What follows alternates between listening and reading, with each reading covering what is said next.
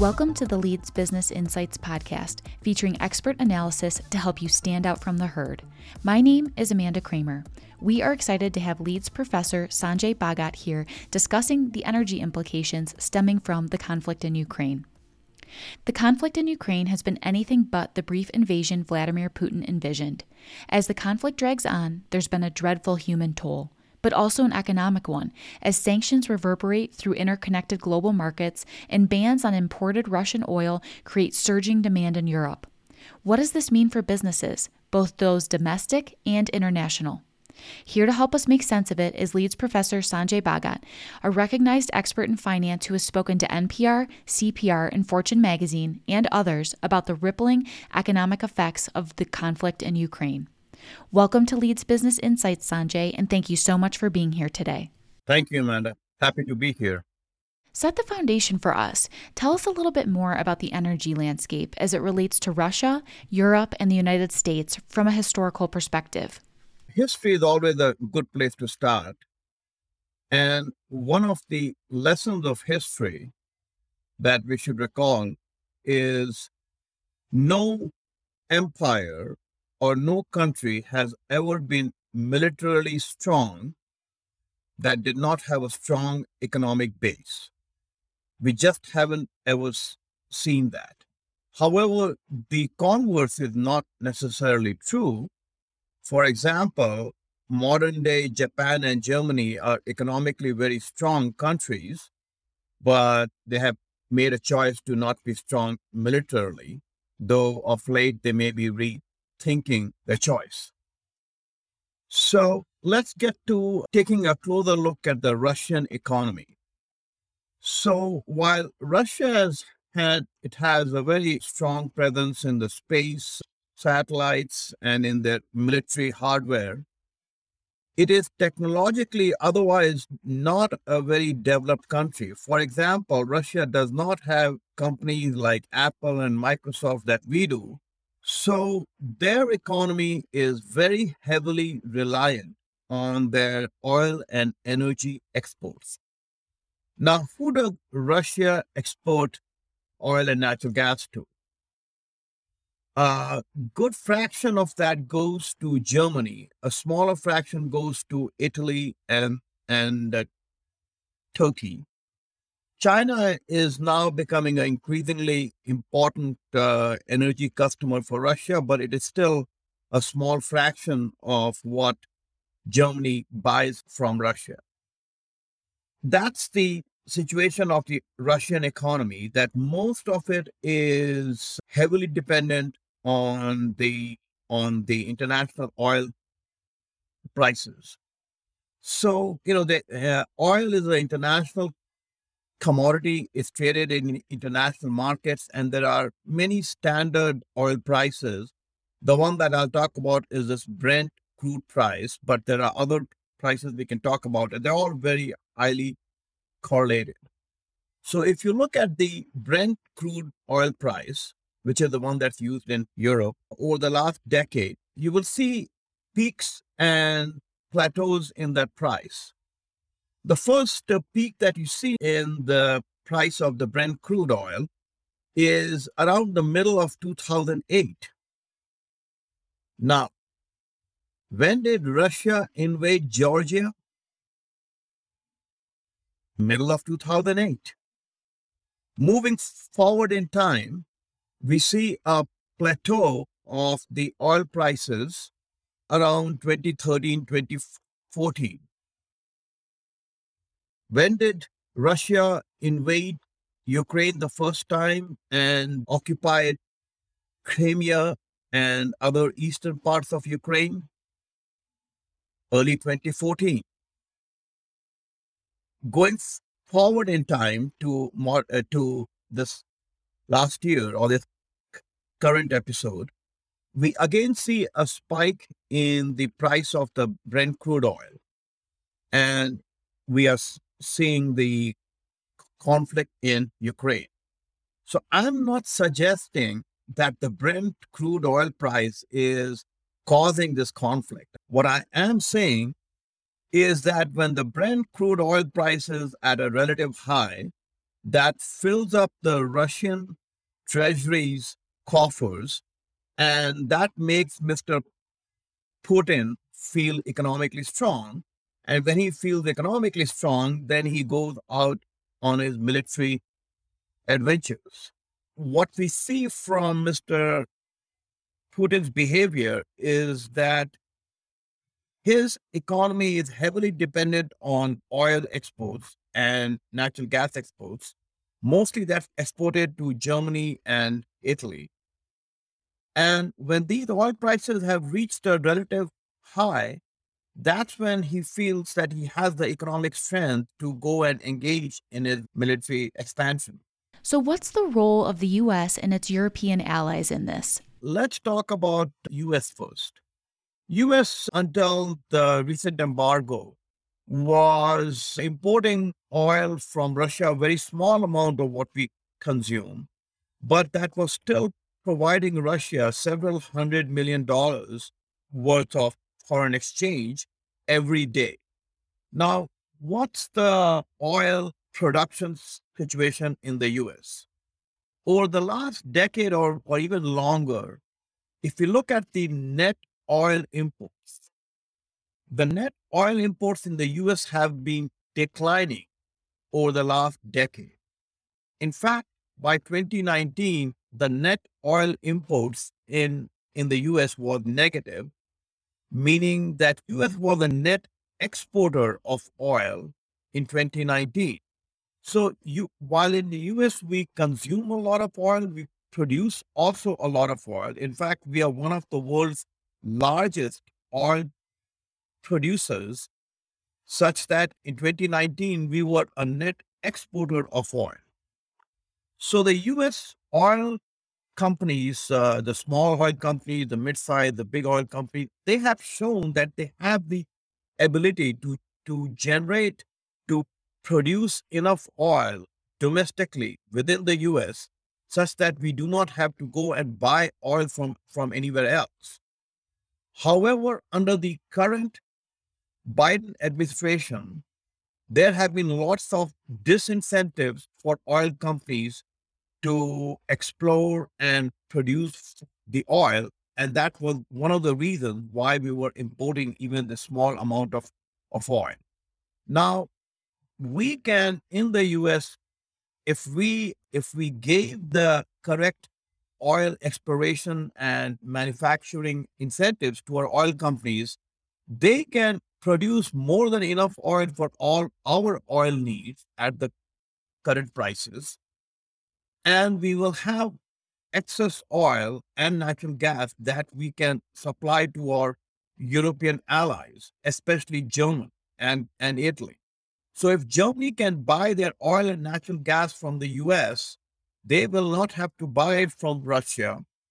The Russian treasury coffers are not going to be very full when oil prices go up. And that is an important point here, because as the Europeans are realizing, energy is not just about energy and the manufacturing part of the economy. Energy is also about national security. While it'd be very hard to show conclusively, most commentators think that one of the reasons Mr. Putin thought that he could invade Ukraine and not meet a lot of opposition from the Western European countries like Germany and Italy, because he thought that those countries were very much dependent on Russia for their oil and natural gas, and that would be a reason they would not want to intervene in any significant way. Now, of course, his calculation were wrong on that front, but that's what he was thinking about. I'm wondering if you would be able to address what the cost implications would be to providing incentives to our US oil companies and potentially other implications of these policies, because I think that's something that's on a lot of people's minds. Why are our oil companies not immediately starting major exploration projects and major manufacturing projects immediately. So what the oil companies are looking at are expected prices when their oil well would be ready and when the oil comes out from the ground. And that takes anywhere from 18 months to 3 years to do the exploration, build those oil wells, and get the oil out. So the oil companies are looking at prices and regulations not today, but the oil prices and the regulations that are likely to exist 1 year from now, 2 years from now, 3 years from now, 5 years from now. So it is the expectation of the oil price in a year from now, 2 years from now, 3 years from now. It is the expectation of what the regulators, if they're going to impose additional regulations down the road once this Ukraine conflict subsides, or if the regulators will allow for more oil exploration. That is what the oil companies have to take into their calculus when they decide whether or not and how aggressively they should go out and explore for oil and get it out eventually. So if the international oil producers in the Middle East and elsewhere, if they think that the oil prices are going to go down in year 2 and 3 compared to what the oil prices are now, they're going to say, well, let's bring our oil up now and sell the oil today at these higher prices. But as they bring their oil up and try to sell them at a higher price, the price of oil starts to go down because as all of those oil companies start to bring up the oil, the price, there's more oil in the world market. As you have more oil, more supply, the price of oil goes down. So the regulatory impact that's in the US can impact oil prices today if the oil companies in the US and the oil companies abroad are convinced that the regulators are not going to wrap up their regulations in the years to come. The EPA regulators and other energy industry regulators, they can actually impact the oil prices today by simply declaring in a credible manner that they are not going to ramp up their regulation. In fact, they're going to start ramping down their regulations.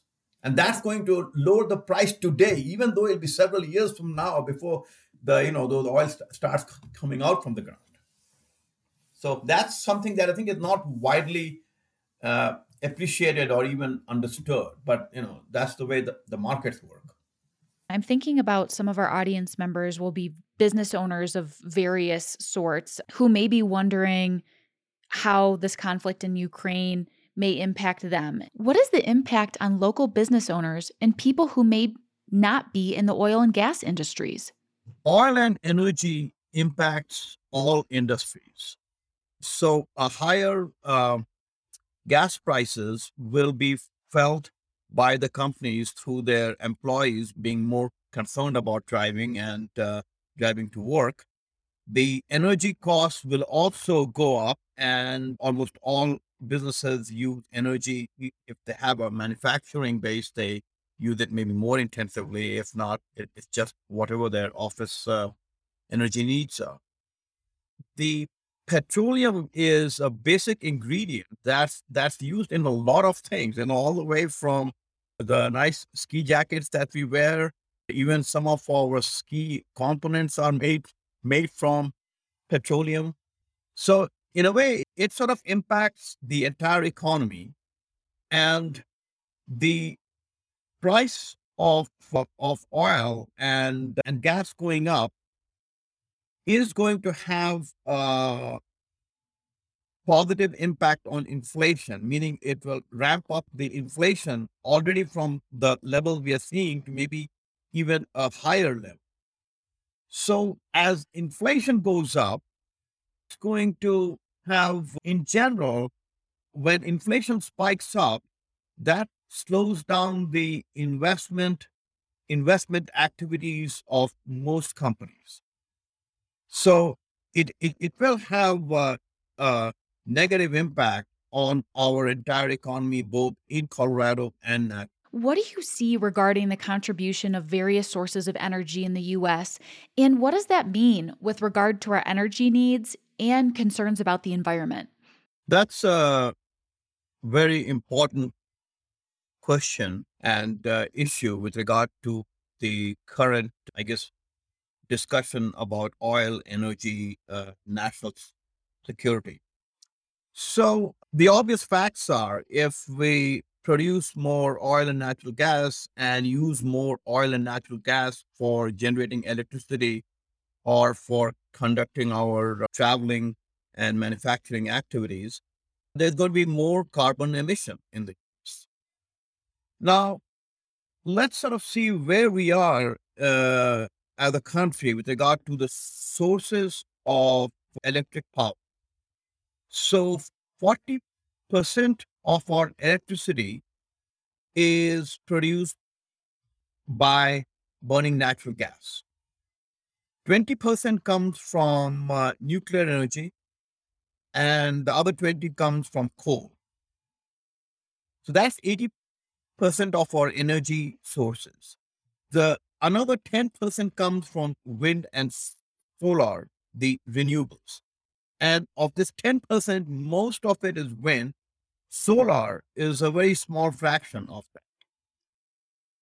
So wind is 4/5, solar is 1/5 of that 10% of the energy of the electricity source.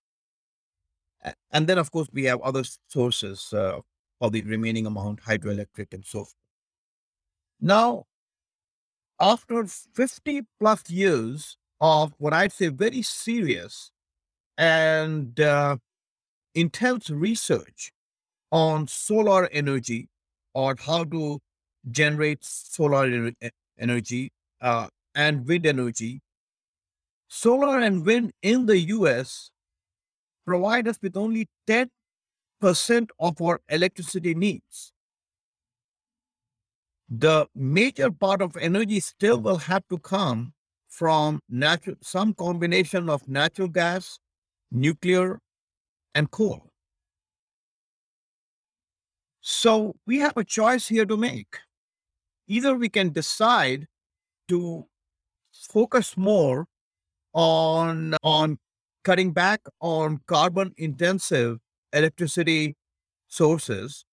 That would be cutting back on natural gas and coal, but then that would have to be offset by nuclear because we simply, even the best scenario going out for the next 30, 40, 50 years does not suggest that wind and solar can provide us with the majority of our energy needs. And then, of course, we have to be concerned about that. Now, one of the issues when we talk about the environment, which is a very important issue in this entire debate, we have to think a little bit more in the macro sense or in the international sense. So, climate is global by definition. So, if we are looking at the carbon emissions by US companies, again, there's lots of data on this. So the US Energy Information Agency has, extensive amounts of data. So if you go and look there, what you'll find is during the last 2 decades, the overall carbon emission by US companies has decreased. So again, in the last 2 decades, the overall emission for US companies, it has gone down. Now, can the US companies do better? Should they do better? Of course, they can do better. Of course, they should do better. And we should continue to, uh, continue to encourage technologies that cut down on our carbon emission. That's all very good. But in the same last 2 decades, the carbon emissions of these large Asian countries, primarily China and to a fair degree India, their carbon emission has more than tripled. And right now, their carbon emission is more than twice that of US. Now, they are not emitting carbon for the sake of emitting carbon. They're doing that mostly to generate electricity for use by their their industry. But that's the key, is if we are concerned about the global climate, as we all should be, people have to talk about the gorilla in the room, which is the large Asian countries and their uh, amount of carbon emission today and the rate in which that carbon emission is increasing. You really are not doing much for the global climate until you're willing to address the more difficult conversation that very few environmental activists, either in the US or Western Europe, are willing to have. Every episode, we have an LB idea or a key takeaway. And the takeaway here is that oil and gas impacts every business and person in some capacity, and that we are going to need to expect higher gas prices, higher energy costs, and inflation for the foreseeable future, especially as we wait for companies both nationally and abroad to work through the implications of various manufacturing and regulation changes related to the oil and gas industry. Thank you so much for being here with us today. Thank you for having me. Thank you again for listening to Leeds Business Insights, and a special thank you to my guest, Sanjai Bhagat. Don't miss a single episode. Subscribe to Leeds Business Insights wherever you get your podcasts. You can also find more information about our podcast series at leeds.ly/LBI podcast. We'll see you next time.